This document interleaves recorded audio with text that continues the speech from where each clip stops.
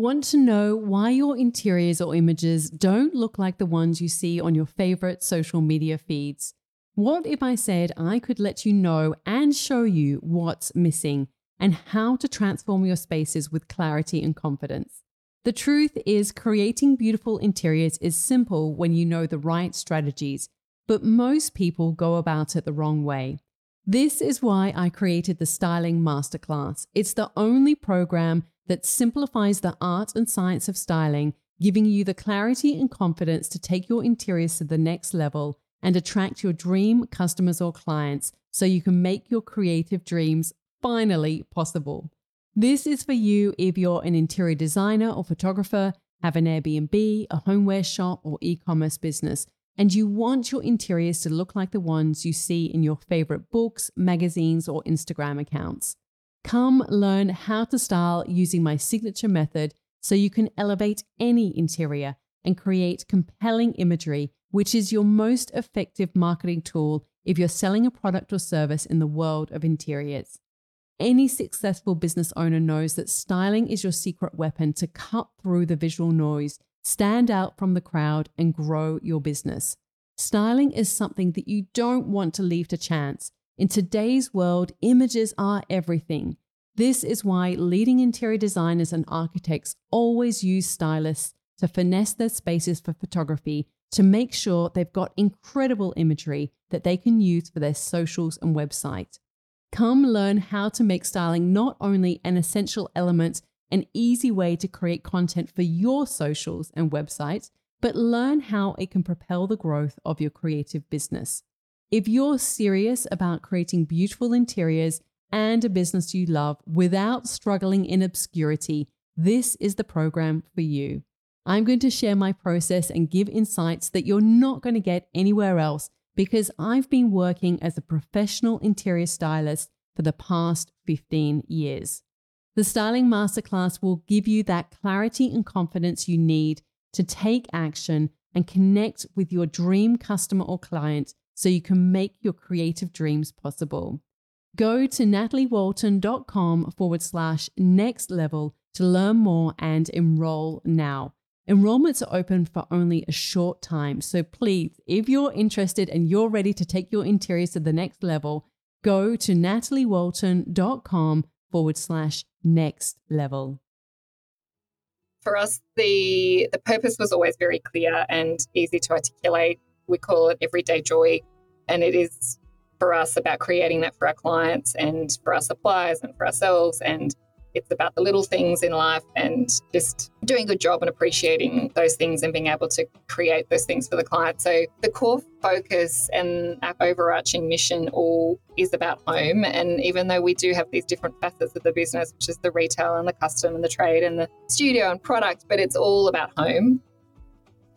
Welcome to Imprint, a podcast about creating a home and life you love. I'm Natalie Walton, an interior designer, stylist, and best-selling author focused on an holistic approach to homes. Each week, I'm sharing insights and interviews about the creative process to help you enhance both your interiors and well-being, as well as provide you with the tools and resources to make considered and sustainable choices with all that you create. Hello everyone, welcome to Imprint. I'm very excited to share my conversation today with Kate Nixon.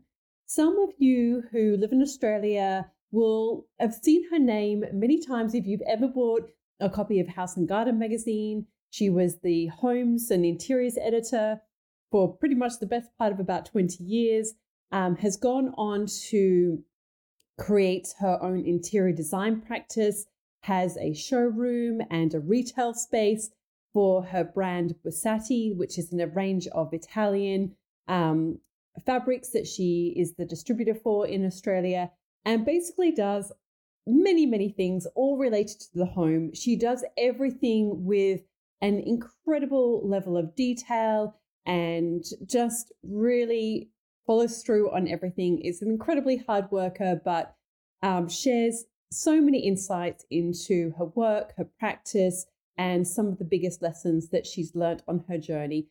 I hope that you enjoy my conversation with Kate as much as what I did, and would love to hear from you. As always, please enjoy Kate Nixon. Hi, Kate. I'm so excited to have you on the podcast. I feel like this one's actually been a long time coming, and I'm surprised I haven't had you on here before because, I'm a huge admirer of your work and all the things you do. And, we used to kind of be more in contact way back when we were both working at what was then ACP magazines. And I feel like a lot has changed since then. So, but I'm, a huge, admirer of like all the things that you create and do. Whatever you do, like you just take it to that next level. And so, I think it would be interesting for the listeners who are perhaps not familiar with you or your work, because it's a very international audience. Can you first of all share a little bit? I like to kind of go right back to the beginning, like where you grew up, what you were like in your childhood, were you creative, and kind of then segueing into that time where you're really then starting to think about, well, what am I going to do once I finish school? What is going to be my next step? So can you just share a little bit about your story? Sure. And thank you, Nat, so much for having me. And I'm also likewise a massive fan of everything you do. And I feel like we're two workhorses who have always just had our head down doing a million things. And not in contact all the time, but admiring from afar and following similar journeys, I think. So it's such an honor to be invited to come onto your podcast. So thank you so much. So I have had a very convoluted path to where I am now. Nothing has been very straightforward, but I think as a kid I was quite creative, and my parents have always had their own business making furniture. So I think whether I was cognizant of it or not, but I've always kind of had a connection to interior and craftsmanship, and they make really, really amazing furniture that sold to kings and queens and takes thousands of hours to create. So kind of an appreciation for quality and craftsmanship and natural materials. I think has always been a part of my growing up. I remember just being in the workroom floor surrounded by wood shavings and playing with secret compartments. And I think that very much informed a lot of my youth. I do distinctly remember asking my mum to paint my room in linen green and being very particular about a bedspread. So I think I did have particular ideas about what I wanted as a kid.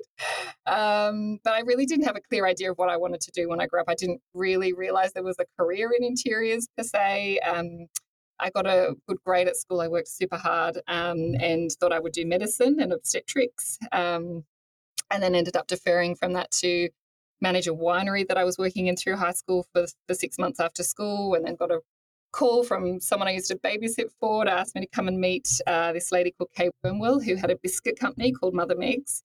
And I ended up working with her for 2 years, which was an incredible business cash flow journey. The business grew a lot in the period of time that I was with her. She couldn't use a computer. I was just sort of because I could print a label. She thought I was amazing. And I just learnt a lot about juggling cash and running a business, really. So that was an amazing experience. And I met my husband then. I grew up in Toowoomba, up in Queensland, and woke up one morning and decided I wanted to learn to fly an aeroplane. I went out to the Darling Downs Aero Club and he was my instructor. So I also met Tim there, very serendipitous. He moved down to Sydney eventually for flying work, and then we got married and I followed him down. So I really had no idea what I was going to do when I landed in Sydney, but I did have a few contacts through the biscuit company, through advertorials and things we'd done in food magazines and that kind of background in food. And I ended up doing food styling for House and Garden magazine and various other publications and books. So I have a real passion for food and a real kind of, but my grandmothers were great cooks and my parents are great cooks. And so food is still a big part of my life. And then through the food styling, I kind of segued into interior styling because I'd be borrowing props for food shoots, and then I'd be in homeware stores, and one homeware store owner said, I've got my house that's just finished. You want to come and have a look at it? And I ended up shooting that and styling that and writing that. Actually, the editor said, you can't invoice this till you've written the story. So I went back through previous magazines and looked at what a written story looked like and wrote the story. So I ended up writing stories and styling houses, and styling interiors, and eventually became the interiors editor and houses editor at House and Garden magazine. So I've worked with House and Garden for about 20 years now, actually, which is how I met you over at Real Living, and so many great people that I've met along that journey. And then alongside of that, in 2006, Tim and I had our first big trip to Europe, and we discovered Basati, which is an Italian 8th-generation fabric house. They didn't have anyone representing them in Australia. We thought it'd be a great idea to bring Italian fabric to Australia. So we very optimistically opened a store in Transvaal Avenue in Double Bay in 2007. Tim had just got a job with Jetstar, so he was based over in New Zealand. I stayed here and got the shop open, and eventually he came back. And that's how the kind of current journey began. So we started as Basati. We were importing fabric. No one actually wanted to buy a metre of fabric. They want curtains or upholstery. So we very quickly developed a custom made-to-measure service, which we still have today, doing lampshades and bedspreads and any kind of soft furnishings custom made, and using the beautiful Italian fabric. And that evolved into the interiors, because we'd be into someone's house looking at bed heads and curtains, and they'd ask about the floor rug and renovating the bathroom. And so the interiors evolved from there. And it's been 15 years now, I think, nearly 16 years. And the team has kind of really bolstered through that journey of the studio growing. We still have the retail. We relocated to Bayswater Road in Rushcutters Bay in 2020. And we have a beautiful building there that we spent a year renovating through COVID, and really, we really love it. I feel like it's like a day spa. It's got beautiful lighting and music. It really represents, I think, our aesthetic, and gives people a place to experience the brand and take a piece of our interiors home with them. We're launching e-commerce next month, and we're doing a lot of product development now as well, kind of working in collaboration with different partners who I've kind of built relationships over with the last 20 years, and people I really respect and admire, and doing some really exciting collaborations with them as well. Wow, so that is a huge amount, a very condensed version of all the things. And I want to go back a little bit, because there's a lot of people who listen to this podcast who are curious about exploring creativity. They're curious about styling. They're curious about how do I actually, get my foot in the door? How do I, you talked about you managed to get work as a food stylist, and I didn't actually know that about you, that you started out as food styling. So let's go back a little bit and how you actually did that. What were the steps? Because it sounds so easy, and and maybe for you it was, but other people they can get really stuck with that, in terms of who do I contact? I want to do this. How do I make it happen? So can we just go back to that kind of point in terms of how did that happen for you? Did you approach somebody? Did you work for free? How did you actually get sort of, your start in a way? It was very serendipitous for me, and very much who you know, not what you know, because Tim was flying for a general aviation company at the time. Another pilot that he flew with, his wife was at the time Maya Collette, who was the then editor at House and Garden magazine. We'd just got married. I'd moved down to Sydney.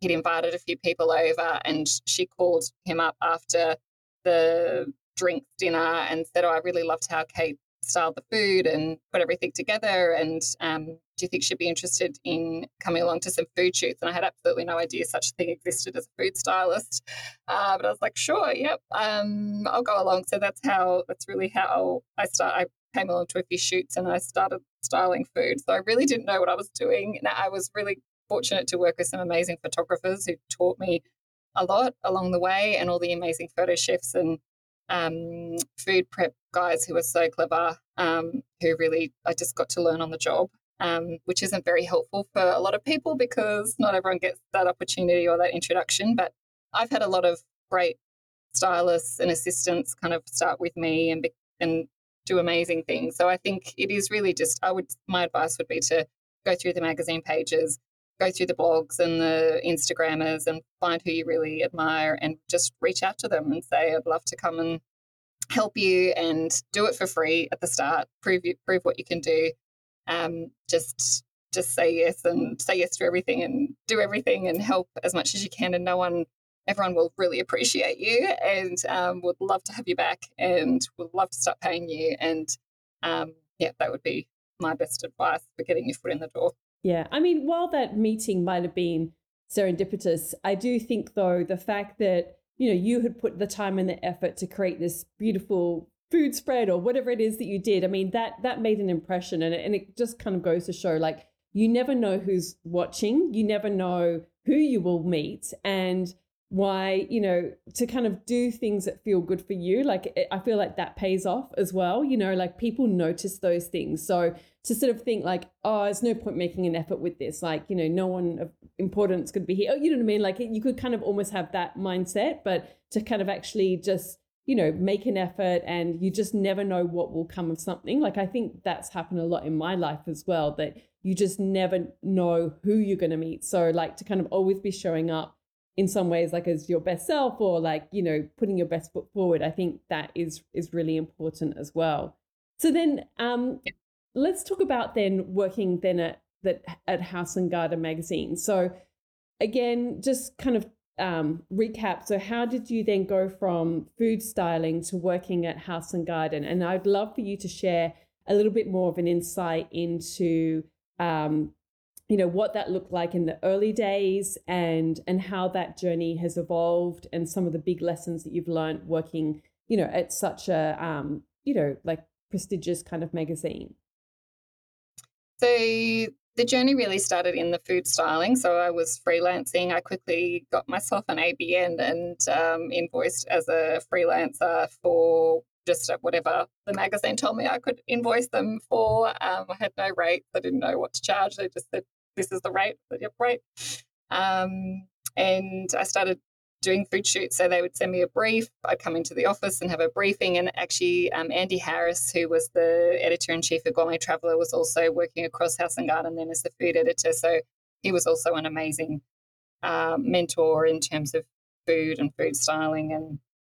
And he was super clever as well, and worked with really amazing photographers who, again, kind of had been doing it forever, and taught me what to do. I had to learn about scale with props. I would just get thousands of props at the beginning because I didn't really know what would work. So it was a huge amount of work, finding everything and getting it all sent to the studio and unpacking it all and packing it all back up again, sending it all back. Huge amount of work. And then I went on to do interior shoots, which are 50,000 times more work than the food shoots I left.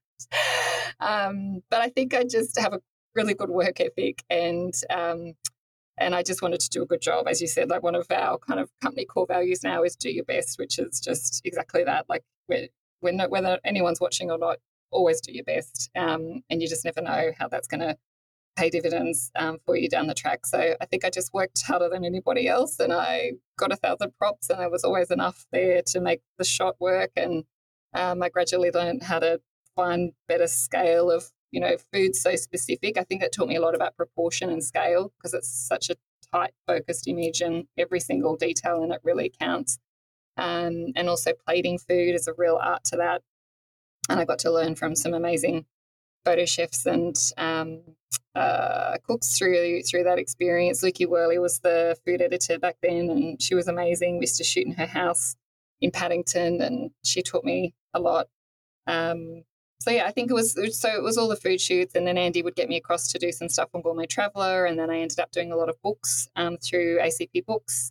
And he knew, and was the creative director there, and so just had a lot of practice, and then eventually kind of started getting into interiors shoots because of borrowing those props from the homeware stores and getting to know the homeware stores, and shooting some houses. And then the mag would start sending me out with a photographer to style more houses, and more of those. And then I started doing these trips up to Queensland with Marie, where we'd do like 10 or 12 days back to back, traipsing all around God knows where in the country. And it was just a lot of work, but we had a great time, and met some amazing homeowners and had some great experiences. And then I think really from the back of just doing more and more and more houses, Lisa Green was during that time become the editor at House and Garden, and she reached out and said, I'd love you to be across the houses and be the houses editor. So I then started being in-house and doing all the briefing for the shoots and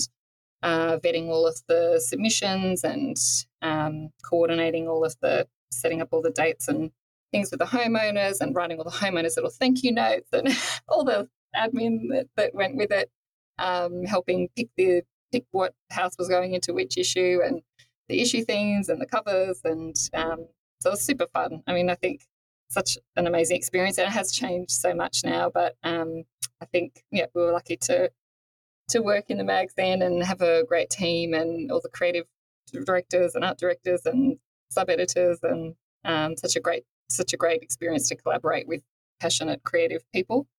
And then from the houses editor, I kind of transitioned into interiors editor just as the team changed, and I started to be across more of the big decorating shoots and the shopping features and kind of more kind of across the whole aesthetic of the brand, and working with Tanya Buchanan, who then kind of took over from Lisa and is still the editor today.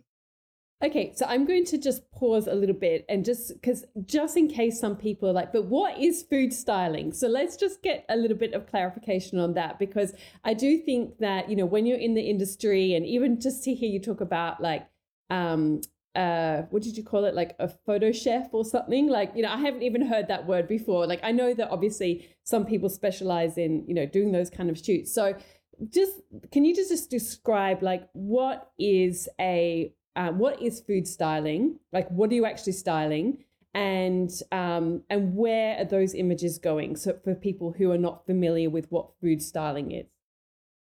So all of the homewares and lifestyle mags would have food pages in them where they would feature maybe sort of 5 to 8 recipes in a particular seasonal theme.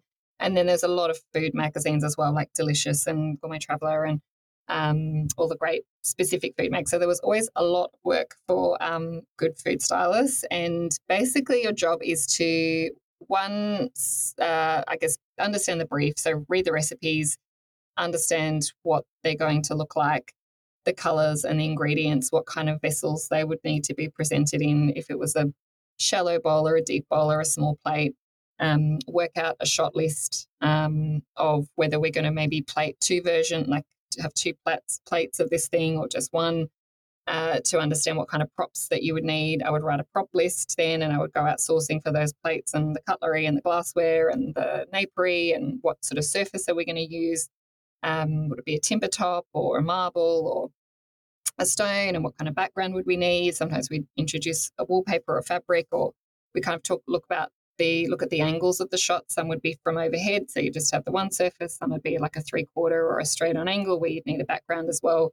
So I guess first kind of going through a shot list, putting together a bit of a mood board and a colour palette and a aesthetic brief of what those props will look like, so that all is cohesive and allows the food to really be the hero.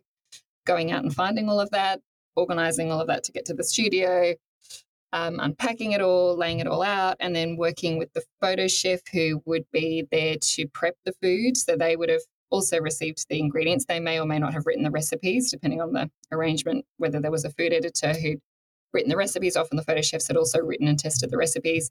So they would have also been doing their prep in understanding what they had to do and how much ingredients. Did they have to do 2 plates of this or one, and any prep that had to be done the day before.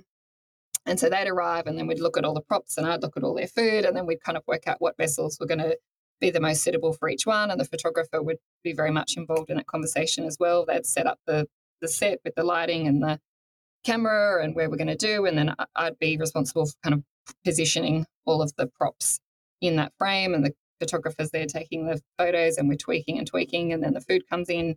So whether the photo chef kind of plated the food or whether I did, there's like a real art to plating food. You can't just slop it down on the bowl, but an art to making it look very natural. And I'd have this little kit with tweezers and like water spray and cotton buds, and you can't believe Tim came on a few shoots and it drove him absolutely crazy because we're so like OCD, obsessive about the detail, but really does matter. I think you notice when something's not right and you don't notice when it's right. So the skill is making it look like absolutely perfect and natural, and it just landed on the plate that way.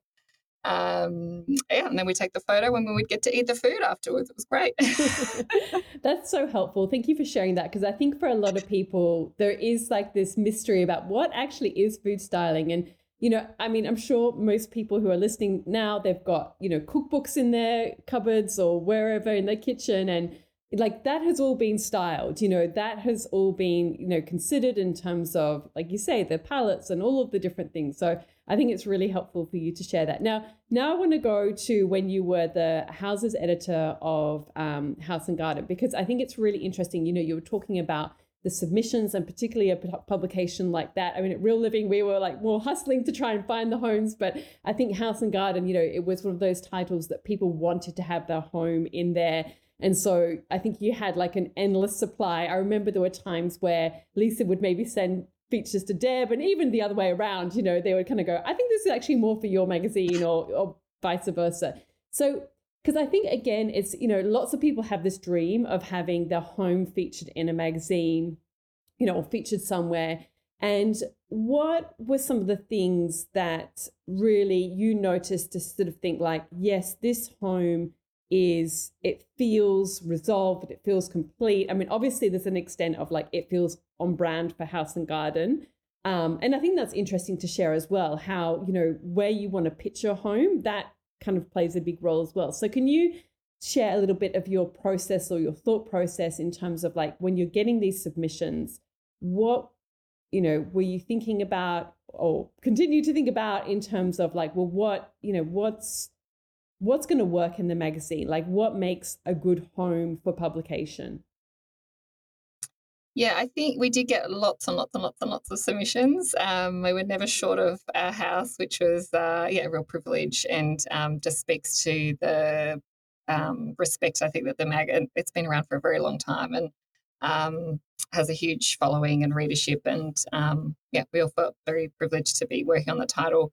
I think for us, it was just very much about the layers of a home, and having those fairly well resolved. We could do so much with styling and coming in and bringing in some additional props and flowers, and but we didn't have a huge budget and a huge amount of time to prep for those shoots. So we really needed the houses to be fairly well resolved for us to be able to go in and add those sort of finishing touches. So it was very much about the furniture and the furnishings. I felt sort of the frustration of some architects who'd done an amazing job on the architecture of the home and the hard finishes, but then the owner kind of hadn't finished it off or hadn't quite got to the furniture yet, and we couldn't shoot it because we couldn't bring in truckloads of furniture and finish it off for them. So it was very much seeing that it had those layers there, and I guess that cohesion to the aesthetic, that it kind of felt like, I always even now think about interiors in terms of a spread, and, an 8-page, 10-page spread, and that the colours are going to be cohesive through the kitchen and the bathroom and the bedrooms. And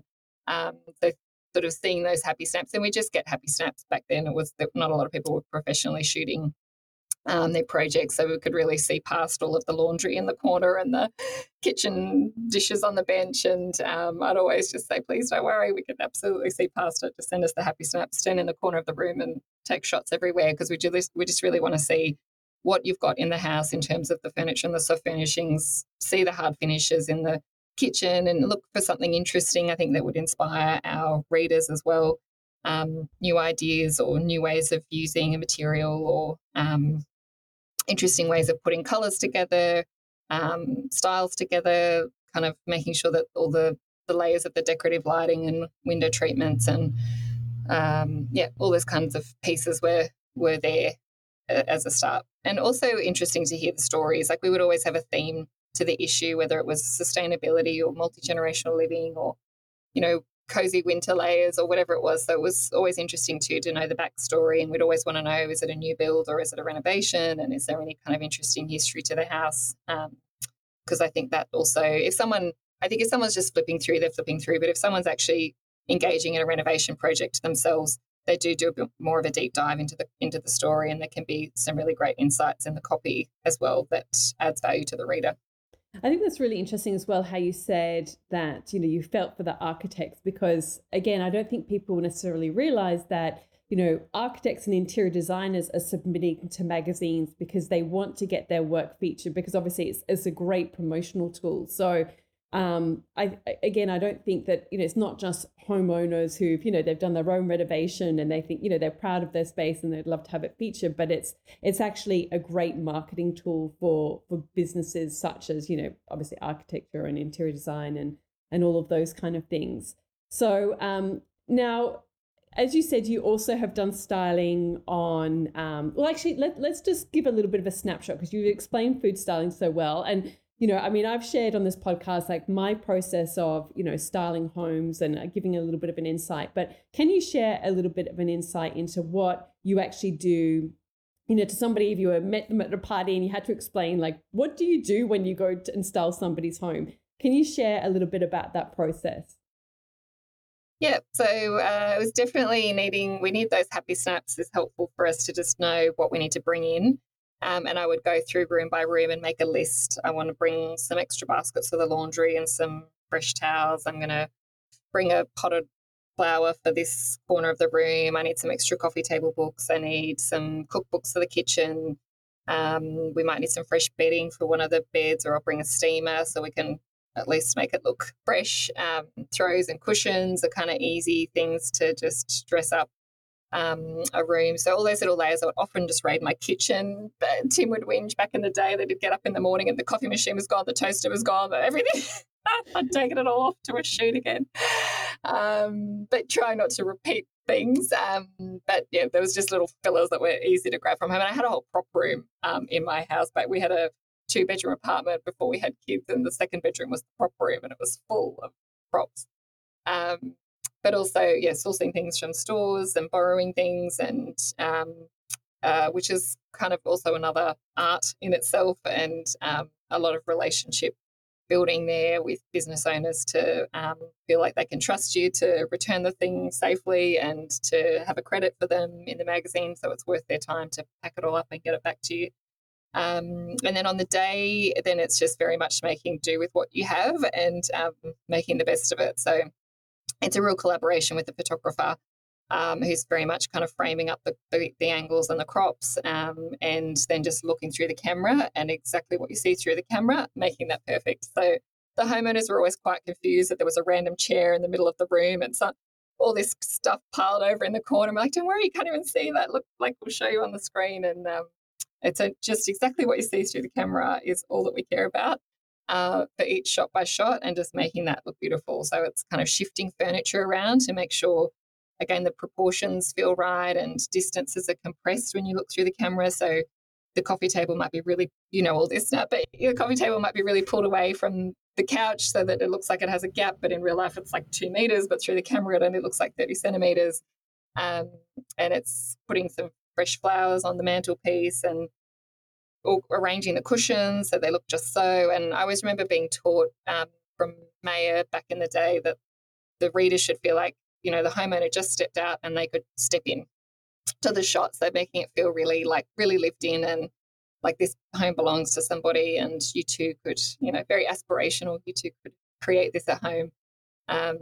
So yeah, it was kind of, and then, the throw draped over the arm of the sofa or over the end of the bed. And I would always do a walkthrough of the house when we first got there, and I'd open all the cupboards and look in all the corners, and I'd be blocking, there was a cute stool in that room, I'm going to grab that and use it over here. And so it was just kind of hunting and gathering through the house and pulling things out and positioning them in ways that worked through the camera. So I was always very clear to the owner, there's no reflection on your home or the way you've put things together. It's just so different through the camera.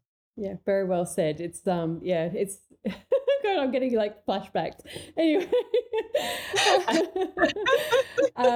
and so lugging things up 3 flights of stairs. Yeah, all of the things from raiding my house and my husband going, where did that thing go? It's coming back. All the things. And what about then? I personally, for myself, I feel like the skills that I've learned through styling have really helped me with creating interiors in terms of interior design. And I know that that's something that you've moved into.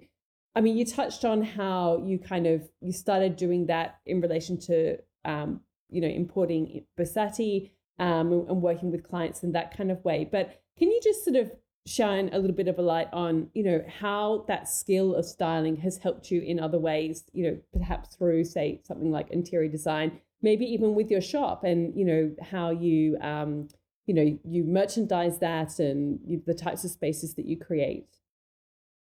Yeah, absolutely. I think it's a real point of difference to our practice now, because I am first and foremost a stylist and not a designer, and have some amazing designers in the team who are trained, in a very specific way. And I think it's interesting. I always find it interesting how they think versus how I think. And I'm always looking at a floor plan and thinking about the final shot. Now, and I'm like, if we stand at the end of this hallway, if we could put an arch here, and then we can get this like nice bang down shot down the. I'm always just thinking about the photo at the end. Me too. It's an interesting perspective, because it's not how I think all designers think, and that's good. Like, I think you need all facets of it to kind of create a fully resolved interior. But I think it's also that final, we call it the final flourish, with the service that we offer, because it's so much about those layers at the end that we can spend 3 years agonizing over tiles and skirting board junctions with architraves and ceiling heights and all these kind of details that when they're right, and you don't notice that they're wrong, and we've agonized over them. And then we arrive on install day, and I'm like, one house in Bronte, I climbed up the tree and cut down a branch and put it in a vase, and they were like, oh my God, like, you're amazing. I was like, we've been going for 3 years on all these other things, but the branch in the vase was the transformational moment. And I really think it is those little touches that, and often we're brought in just to do that on a project. Some clients will reach out and they've already kind of done the house and worked with the professionals, and they've said, look, we just don't feel like it's quite finished, and can you come in? So I think that styling skill is, it's really, it's to me what makes it a home in the end, because it's all the layers and the finishing touches, and I think it's really important. I actually wanted to ask you, because obviously, you've stepped into so many homes, styling them for the magazine. What are some of like the common, I'm just going to use the word mistakes, but this common things where you feel like people kind of don't quite get it right, whether that's the styling, the decoration, the interior design, like what are some of the things that you kind of see? Because I think, like you say, when it's done right, it's like you feel like you don't even notice it. But when it's not quite right, the same with the food, like that's when you notice it. So what are some of those observations that you've had over the years where you're like, like people just often just don't get this bit right? I'm putting you on the spot. We get very critical. I mean, it's because we all live in imperfect homes ourselves, and you shoot hundreds of houses, and you do end up walking through them going, oh, that, which is very judgmental, because they're really, it's a huge job to design a house, as I now have perspective from the other end, and there are so many things to consider. And I think when there is an architect and an interior designer, or a practice that offers both of those services, that's when you get the most cohesive result, because I think architects are amazing thinking about the elevations and kind of that inside-outside positioning of windows, and then an interior designer's coming in thinking, well, I want to put a window treatment on that window, and I want to stack it on a nib. I don't want it to stack across the glass. So we need a 30 centimetre nib next to there, or we want 20 mil at the top for a track or a hidden helmet. So there's so much to it that I think it is hard for one kind of person to hold all of that in their brain. So I think there's sort of things that we pick up even now in our projects, like have the window treatments been thought about, because it's quite a basic, most bedrooms at least will want some kind of window treatment, and it's really kind of looks perfect when that's all been really thought about and considered in advance. And the position of joinery, and does that make sense in the flow of the room, and would a freestanding piece of furniture maybe have given a bit more character to the space rather than a built-in unit, or does a built-in unit kind of create more space in a small floor plan and kind of push everything to the perimeters of the wall? I think floor finishes are so critical, and I always encourage our clients to, if you're going to spend and save, spend on the floor, because it's going to be there for a really long time, and you touch it with your bare feet, and it just is the foundation for the whole room. So I always think like it's a shame when there's a cheap tacky laminate on the floor, when maybe you could have, I think you can save in other places. But flooring, I think, is always somewhere good. I think ceiling treatments are always really interesting. I think people sometimes forget about the ceilings and it's just a flat painted gyprock, where it's always an opportunity to me to add some texture or a V-groove or a decorative beam, or just even a really simple cornice detail or whatever it is that I think, again, that kind of just gives another layer to the interior. I could go on and on, Nat. No, that's okay. No, No, it's great. So then okay, when you've worked with interior design clients, what's your process? Can you sort of share a little bit, like what do you consider when you're walking into the home? What are some of the things, like what's often your starting point? Is it the floor? Can you shine a little bit of a, light on that process? So we do always start with an initial concept, which is quite brief, but it just is trying to put the words of the brief from the client into a visual language, because we just try to do that really quickly and at the start so that we can get on the same page with them, because when someone says brown, that could be someone else's ochre, or like when someone says classic contemporary, that could mean 5,000 different things. So we usually would start with a face-to-face meeting and a verbal brief, but then we'll kind of put that into an initial concept with references, some reference images, maybe some sketches, some materials that we usually kind of think about flooring and think about sanitary hardware, kind of things that will really dictate the aesthetic of the house, so that we can make sure that we're on the same page and we're going to deliver what they have in their mind. And then we kind of work through the design development, which is done in 3D. And we do very much start with the floor finishes and kind of work our way up from there. Just practically, we don't always have the luxury of time. And sometimes when we're pulled into the project, slabs are already being poured and we need to quickly get floor levels and thicknesses done. So it usually kind of works that way from the ground up. And then we kind of get into the finer details of joinery, and then we get to do the really fun part of the furniture and soft furnishings. Just quickly, you know that I don't run ads on this podcast, so my only ask from you is that you can help me spread the word so that we can help other creatives on their journey. Because not only does everyone deserve to create a home that makes them feel good and make life better, but you can also help someone who is trying to earn a living doing what they love, support their families, and create a business that can have a positive impact on the world. And the best way we can do that is if you can rate and review and share this podcast. It just takes a couple of seconds or just one thumb tap. Not only do you help make this podcast possible, but more importantly, this simple act can help transform the life of someone else. So then tell me how, I know you sort of, and is this how it sort of evolved for you? So obviously, you've been working at House and Garden, you start importing these Italian fabrics, and then, start to help people with their, curtains and those types of soft furnishings in the home. Is that how you then kind of segued into doing more interior design work? And how did you kind of, because often I think people struggle, well, how do I get clients? How do I get, because I think once you kind of can get a few under your wings as such, or, like runs on the board, then you can, get a little bit of word of mouth. Like, how have you managed to grow that side of the business to the point where you're actually able to employ other people? And I'm interested in that decision as well, like, because again, as you say, like you're coming at this from an interior stylist background. And I think some people feel like, well, like I haven't been to design school, so I can't do this. Or, like I think there's always a way around it. So can you just give us a little bit of insight into that? Yeah, so it definitely did evolve that way from the store, having the storefront. And years later, I was saying, we've never spent any money on marketing or advertising. And someone said to me, you've just been spending, X amount of money on rent. And I was like, oh, yeah, that's basically been the ad budget. So I think having the shop front enabled us to, gather clients in that way.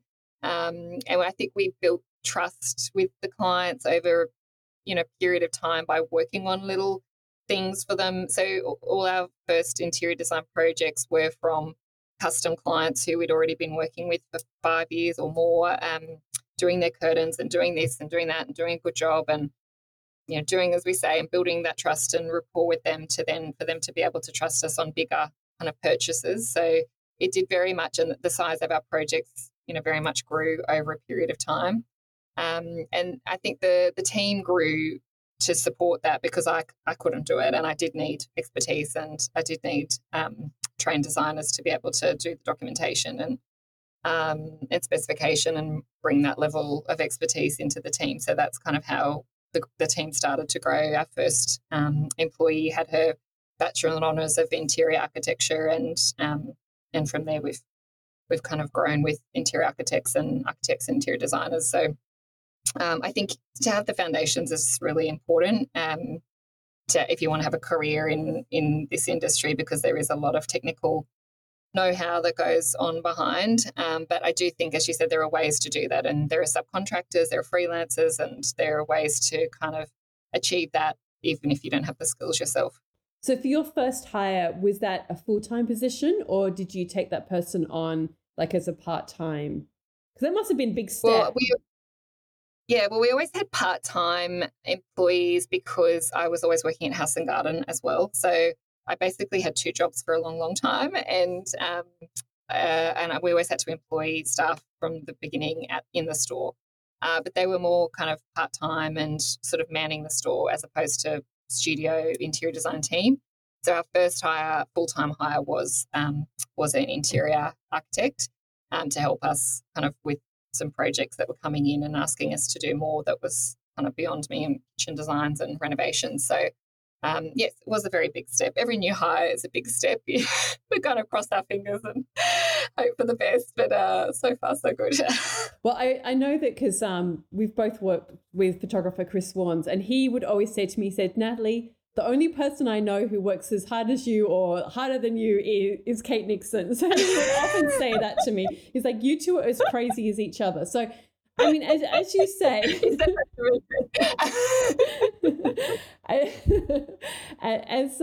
you say, I mean, you were building this interior, you had a shop, you started to create an interior design practice while working full-time at House and Garden magazine. So how do you manage your time? I mean, other than the fact that you work, incredibly hard, but do you have systems, processes? Like, how would you, meet clients and all of those kind of things? Can you shine a light on, that sort of piece of like how you logistically do all this? Well, I do, yes. I did just work all the time, really, back in the day. I also have 2 children. I don't know if I mentioned, but I had 2 babies along the way as well, who very much got dragged in porta cots in the corner of studio shoots and parked in the pram in the storeroom at House and Garden. I was like breastfeeding at my desk while they were sleeping under the desk. So they've just had to come along the journey with me. But I just did work all the time. It really, back in the day, I would be kind of on a food book shoot, which would be like Monday was your prep day, 4 days of shooting, and that was 9 till 5 in the studio. And then I would get back home. I would go straight back to the store, and I would work till 1 or 2 in the morning, and then I would go home and go to bed. Or like many nights, I wouldn't go to bed. And I would just be like down at the store doing the reconciliations and the payroll and the bath, and then Tim would have to leave for flying at 5 a.m. and he'd ring me like I'm leaving, and the babies were in bed, so I'd have to drive, and we'd wave at each other passing on the street at 5 a.m. So it's been a lot of that, but it's better now. We implemented a system into the business a couple of years ago called EOS, which stands for Entrepreneurs Operating System, and I heard about it on an American blog, so maybe this will pay it forward and someone might hear about it now and it'll help them. But it has really kind of transformed that process and structure for me. The business was really just exponentially growing, and I felt like it was very much getting beyond working hard. Working hard wasn't cutting it anymore, and we needed to work smarter. And it has really given us an infrastructure to support the growth. And now my world is very structured now. So there are 90-minute weekly meetings with each department: sales and marketing, operations, finance, I have Fridays as kind of my new business. I've recently discovered a love of sales. I didn't really know sales existed or that I was actually in sales. But now I've quite embraced it and I really enjoy it. So we kind of quarterly sales meetings now. Each of those divisions has scorecards. So we kind of track key leading indicators, kind of 5 to 10. We have a quarterly workshop, a one-day workshop where we review kind of the quarter before and the quarter ahead. We have a 2-day annual workshop where we relook at our 10-year, 3-year, 1-year goals, make sure everything is aligned, and we work with a fellow kind of, he's our implementer, who kind of facilitates that. And it's just so great to have that kind of external perspective. He has no idea about interiors. His background has nothing to do with us at all, and he's very, very to the point, and tells us as it is. And it's just invaluable to have that perspective and someone else coming in to just recalibrate, make sure we're on the right path. Yeah, no, I'm actually familiar with that. It's something that we have actually started to implement in our own business because, it's I mean, to varying success. You know, I mean, there are some things I'm like, I'm not sure about this. You know, we're doing it our way, but yeah, using that as a framework, because I think there does come a point where, you know, you can. And, you know, that's been my background is I'm just, you know, I've always sort of thought like nobody can outwork me, you know, like I can push myself. But I think there comes a point though as well. It's like, you know, well, how effective am I being with my time? And I do think there comes that tipping point of like trying to be more effective and efficient, and there's got to be a better way. And so really exploring those different avenues. So, I mean, one thing I'm curious about, you know, and asking for a friend, I mean, you know, this is something that I toy with a lot, which is this idea of, you know, there are some theories that you should focus on one thing and do that one thing really, really well versus like doing lots of things and having diversity of focus. And that like, are you really doing any of those things really well? I mean, from the outside, it looks like you are. But how do you kind of like juggle what you prioritize and what's most important for your business, you know, your family life, you know, all of those kind of things? Like, do you have certain boundaries around certain things now, or like how do you kind of work out where you're going to put your time and attention? Yeah, it's so funny because I ask myself that all the time, Nat, as well, because I know, like, I read a lot of books and I listen to a lot of podcasts, and there's a lot of people saying focus on one thing. And I just talked to Martin, our implementer, about this at our annual a couple of weeks ago, and I was like, you know, do you think are we still on the right path? And I think because for us, through this EOS process, I don't know if you've done like the first few workshops where you do your vision and your values and your mission and your purpose, and for us, the purpose was always very clear and easy to articulate. We call it everyday joy, and it is for us about creating that for our clients and for our suppliers and for ourselves. And it's about the little things in life, and just doing a good job and appreciating those things and being able to create those things for the client. So the core focus and our kind of overarching mission all is about home. And even though we do have these different facets of the business, which is the retail and the custom and the trade and the studio and product, but it's all about home. So I think we still are quite focused in that respect. And I think for you too, like, you know, all roads lead to home, all those, you know, lead to Rome. And it's, I think as long as you can see how each piece of the puzzle is supporting the other and there's a purpose for it, for us, it's very much about keeping the studio relatively small so we can really develop those beautiful friendships with our clients and do a good job and give them the time and attention, and then have that as our kind of haute couture of the business. And then we have the retail and the product offering, which is kind of the ready-to-wear diffusion. So if someone comes along and either doesn't need the full service, because it's not many times in your life you actually need to completely gut your house and start again. They may just want like a lamp for the bedroom or a gift for someone to take to dinner, so they can still kind of come in and access the brand and buy into that kind of lifestyle without having to engage the studio. So yeah, I kind of can see how all the parts of the puzzle fit together, and so to me that kind of is the focus. And I do have boundaries on my time. I'm getting better at it. We track our time. So that's always really enlightening. I don't know if you do that, but Yeah, at that was times. really enlightening Yeah. for me when we started tracking time.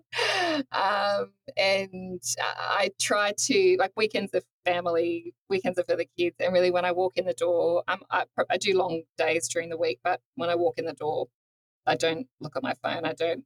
And I often have my phone on silent because I'm in meetings all day, and it does drive some people crazy, but it's, otherwise I would go crazy because the phone's ringing all the time. So I think having those boundaries and kind of creating those time blocks in the week to give everybody their moment to, you know, with the EOS, we've got the issue list. And so anything through the week relating to marketing, non-urgent, it gets put on the issue list, and then once a week it's dealt with. So there's a space and a time to deal with that stuff. And often by the time the weeks come around, the issue resolved itself anyway, interestingly. So it's the time blocking has helped immensely, and my calendar is blocked, you know, back to back to back to back.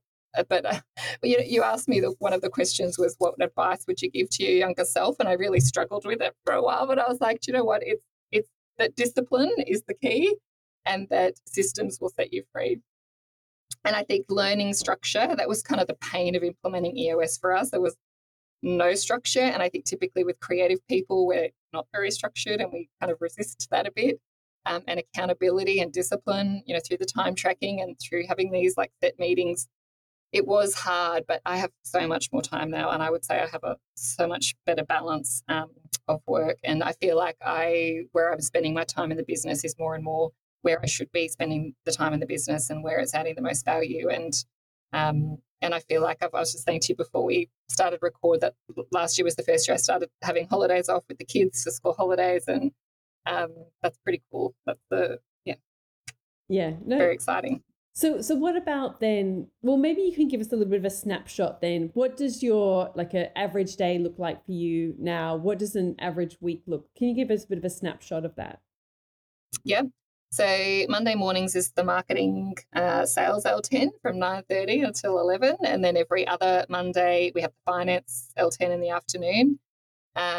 Tuesdays is the operations day. I don't join the L10 anymore in the morning, and it's kind of become more and more my product day. So we are working on kind of these different collaborations and designs, and that's become more and more the day that I can get to focus on that, as I've stepped a bit more out of the everyday ops and project reviews on the studio. On Wednesday, we have the leadership L10 in the morning. And Thursday, I'm usually kind of catching up on any like showroom visits or running around. And Friday's usually like a new business day where I'm meeting with new clients, or I'm reaching out and organising catch-ups with other architects, or kind of networking. I really enjoy Fridays. I feel like I'm not really working because I just get to have coffees with people and hang out.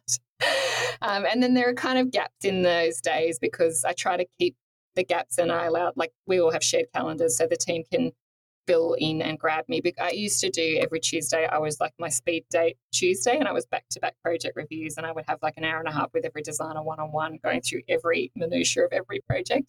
And I don't do those anymore, but I leave gaps through the week so that if and when they need me to help with a critical thing, they can like block, they can book that time themselves, and that seems to be working well for now. And so are you working at all for House and Garden anymore, or is that finished? Like, are you doing any editorial, or that's now? Not really. Yeah, I still kind of do bits and pieces here and there with Tanya, but not in the office capacity anymore. Yeah. Okay. And so what about like one other question I did want to ask you about, because again, I think this is something that people struggle with a lot, is, you know, how have you worked out how to charge for your services? Because I think, you know, so many people love the idea of doing interior design or styling. And I mean, like you said at the beginning, you just said, well, what's the rate? And you just agreed to that. But there does come a point, I think, that when your time is, you know, very stretched, it's like something needs to be worth your while. So you can't necessarily just do stuff for free, or if it's not profitable, or if you're trying to pay wages as well, like that's a huge concern, is that you can't necessarily take on projects or, you know, for nothing if you've got, you know, a number of staff that you need to actually pay the wages bill and pay rent and all of those things. So can you give a bit of an insight into how you've managed to work out what to charge for your services and that side of the business, like actually making a business that makes sense? Yeah, well, and it is, I sit down with new clients and I say, it is the Wild West. Like everybody charges differently. There's no kind of consistency. I've talked to a lot of designers and I don't know anyone who charges the same way. And we've tried all sorts of different things because it is tricky and it's nice to be able to offer a fixed fee to clients and give them that certainty, but it's very hard to then make that work financially and now that we're kind of we've been tracking time for a few years and we've got the data to now be able to forecast that much better and actually met with a CFO yesterday who's going to kind of come in and start modeling some of this stuff for us because it does start to get more complicated as we grow, but essentially we've kind of always worked on a fixed fee for the design and development sort of concept stages, and then an hourly rate for the project management and a procurement fee for anything that we're purchasing on their behalf. So I'm just always trying to think about how can we make it simpler and how can we add the most value to the client because they don't want convoluted emails, and invoicing hourly is a bit of a nightmare actually, reviewing all of that every month, and my goal is to be able to get to fixed fee or, retainer kind of model because I think it's just nicer for the client to have that kind of ease of invoice and peace of mind and much simpler for us from an admin perspective. But I think until we've some of our projects go for 3 or 4 years. So kind of trying to extrapolate that data and see what things actually took. And it is because every home is unique and different and a different size and there's factors beyond our control in terms of approvals or construction that it can stretch out or not. It's very hard to predict, Nat, and I'm always trying to do better. But yeah, for the moment, that's our model, and and we're working on it now actually to kind of relook at it all and see if that's still the best way. Yeah, it's an interesting one, isn't it? Because like as you say, it's everyone works slightly differently. I feel like in the US, there's a slightly different approach that people tend to take in terms of charging fee, which seems to be more of like a percent, or they add a percentage to the cost of sourcing items or whatever. But in Australia, it's very it's a little bit all over the place. And yeah, when you're if it's a fixed fee and it's I've kind of done variations, and it's tricky because it's sort of, I know for myself, like I want to create the best work possible, but it's like, well, are they going to pay like all the time that it creates, to do that? But then at the same time, like then my hourly rate ends up becoming really, really small, so it's, yeah, Yeah. it's a juggle to kind of get that right. It's an interesting one. So, but I think the way we've been working is we've been working at that for a few years now, and it's it works, I think, and I feel like the clients, we do debriefs through projects and after the project, and we like one specific question is about our invoicing and our charging and the value and did they their experience of that, and we've always had positive feedback. So I think it's just whatever you do, as long as you're very, very clear and very transparent and have those conversations up front. I think that's the most important thing, just so that there's no surprises and the client understands exactly what they're getting and what they're paying for, and they agree to that before the project commences. I do want to ask you, because again, I think this is something that people struggle with quite a bit. When I hear from people about this a lot is how do you find clients who are willing to pay, like who are willing to see the value in what you do? Do you think that is in part because, for those of you who, are in other parts of the country or other parts of the world, where Kate's shop is in this little sort of village as such in Sydney called Double Bay, and it's like a more affluent kind of area. Like, do you think that just literally the positioning of that store in that location has enabled you to get clients who, there's a sort of history of people kind of taking on interior designers within that kind of area, or are you getting clients from all over? I'm just curious about like getting people to, who are willing to pay and to kind of understand, well, this is actually what it costs, and that you're not trying to kind of convince them, or they're not going, oh, that's expensive. Yes.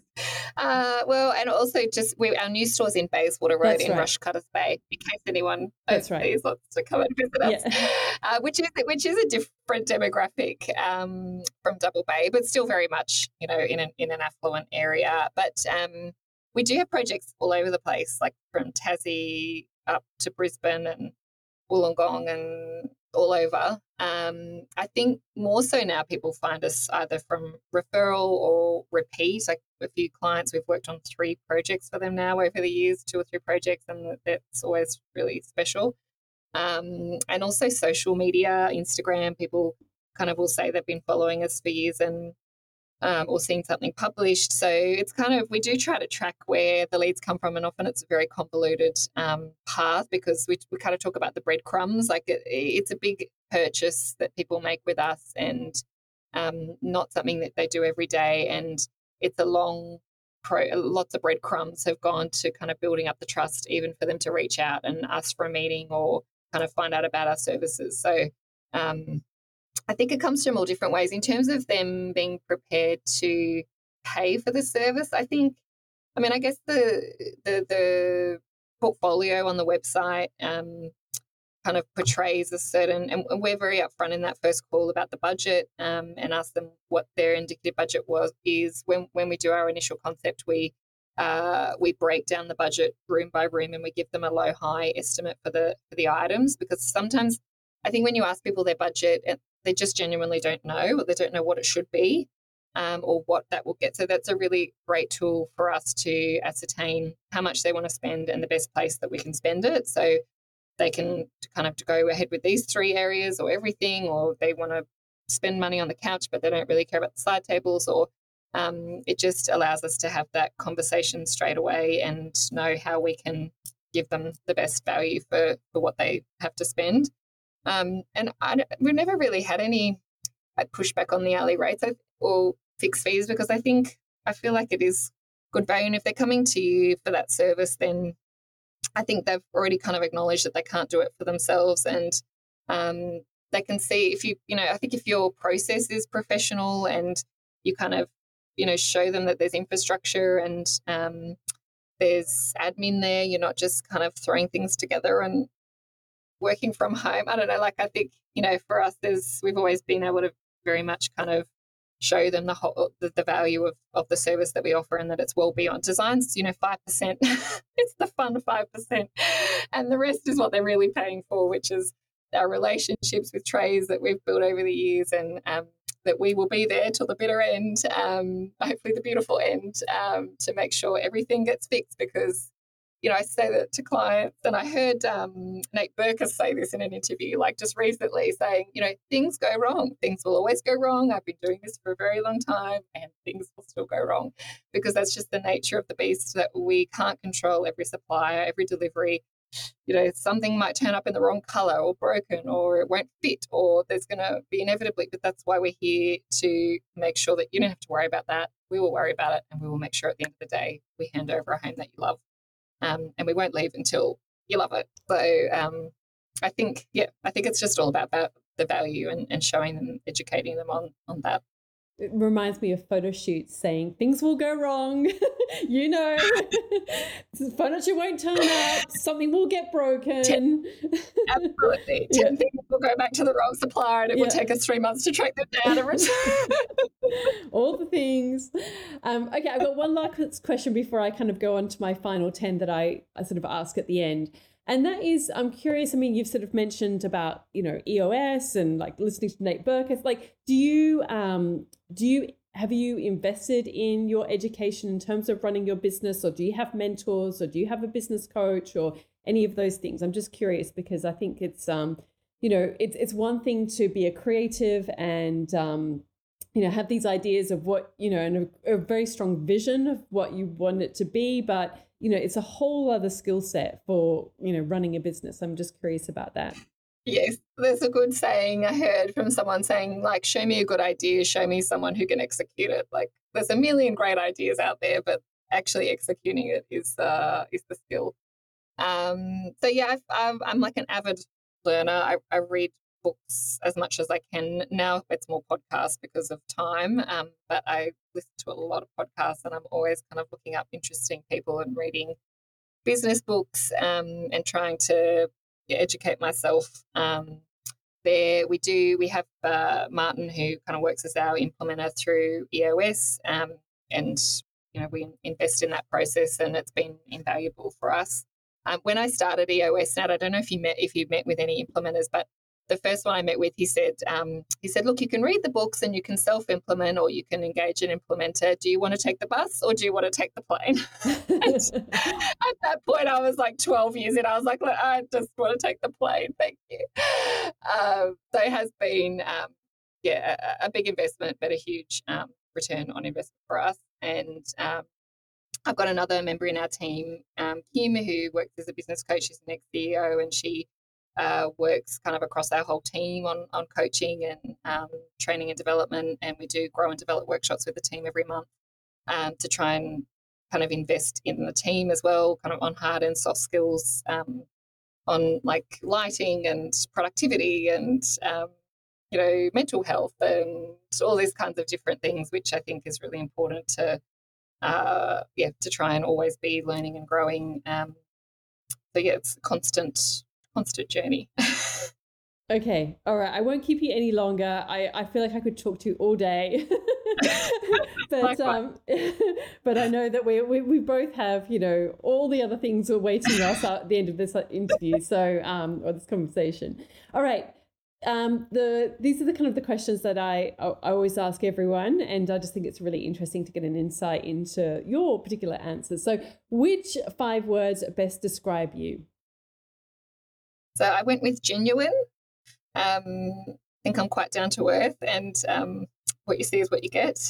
Tenacious. I do not like to give up. I'm very optimistic. I'm very calm person.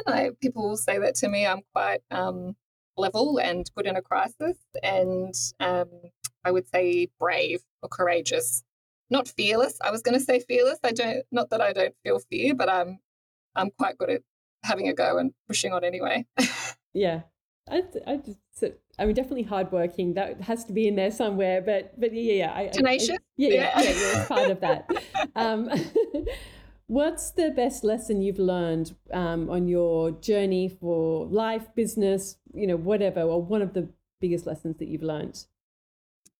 So I was going to give you 2. One was from my cousin, who told me a long time ago. He's been very successful in his career, and I was like, what's the best advice you can give me? And all he had for me was work hard and don't give up.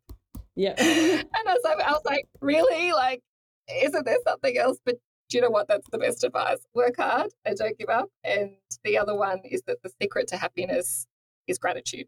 Yeah, I can appreciate that. I read that in a book years ago, and I think that's very true. What's your proudest achievement? I mean, you've certainly done a lot of different things. I would say my children, actually, our beautiful children. Yeah. They're very special, and it's been so much more joyful than I think I was quite nervous about having children. I'd seen my sister have 4 kids very close together, and friends have kids early, and I was like, oh my God, how am I going to do it? And then I remember talking to Megan Morton on a shoot years ago, and she was pregnant with B, which was a bit of a surprise. And I was like, oh, hey, what are you going to do? She's like, do you know what, Kate? You're a hard worker. You'll be fine. It's the lazy people that's going to struggle with parenting. And I was like, okay, well, yeah, I'm a hard worker. I'll be all right. And it's been so much better than I could have imagined, actually. Yeah. What's been your best decision? I said marrying Tim, my husband. I was only 17 when I met him, and I was married when I was 20. So we've actually been married for 20 years next year. And I just think we got very lucky. And one of my clients works a lot with women's groups, and she was telling me that the constant feedback from women when she's asked them, what's the best decision or the most important decision you've made, they say their life partner. And I think it's so true. I think it just really is the foundation, or it can be, an amazing foundation. And he's been such an incredible support. I could absolutely not be here without him, and the whole juggle of the children and the work and the 3 jobs and everything else along the way. Yeah. Who inspires you? I I couldn't pick anyone for that. I just said my family, my friends, my beautiful team, my colleagues. I feel so fortunate to have had an education on the job and to have worked with so many amazing photographers and journalists and editors and designers and architects, and I've been able to learn from them, from interviewing them and seeing their work, and they've been so generous, and so I just feel very grateful to have had all the experiences that I've had with so many inspiring people. What are you passionate about? Home. I'm very passionate about home. And there's a quote on our website, which I wrote years ago, and it's still, we're just putting it on a big billboard actually, because it's still exactly what I believe, which is that I believe in layered interiors and attention to detail, in the beauty of gathered pieces found with love. I believe in food, music, family and friends, and I believe in home. Yeah, beautiful. I'm passionate about. What dream do you still want to fulfill? We have a big, hairy, audacious goal, Nat, and that is to create a global lifestyle brand. So stay tuned for 2031. I'm sure if anyone can do it, you can do it. That's great. I was actually thinking you were going to say a book. Is there a book in there somewhere for you? Yes, there's definitely a book. I'm sure there is. I'm sure there is. What are you reading? What's on your bedside table, your coffee table right now? I'm rereading The Slight Edge by Jeff Olson at the moment, which is really small, simple book, and like I tell my nephews to read it. It's just a really great life book. And I'm a massive fan of Jim Collins. I don't know if you've read any of his, like Good to Great and Built to Last. But yeah, lots of good books. Yep. I haven't heard of The Slight Edge before. I definitely have to check that one out. What are you listening to? You mentioned podcasts. What sort of podcasts do you like to listen to? So many podcasts. I was just driving back from the farm on the weekend, and I got through an interview with Layne Beachley, an interview with Roger Federer, interview with Richard Branson. I just kind of randomly Google topics and like see who pops up. And I listened to this great interview a week ago with the lady called Esther, and I can't pronounce her surname, but it's Wojcicki. Okay.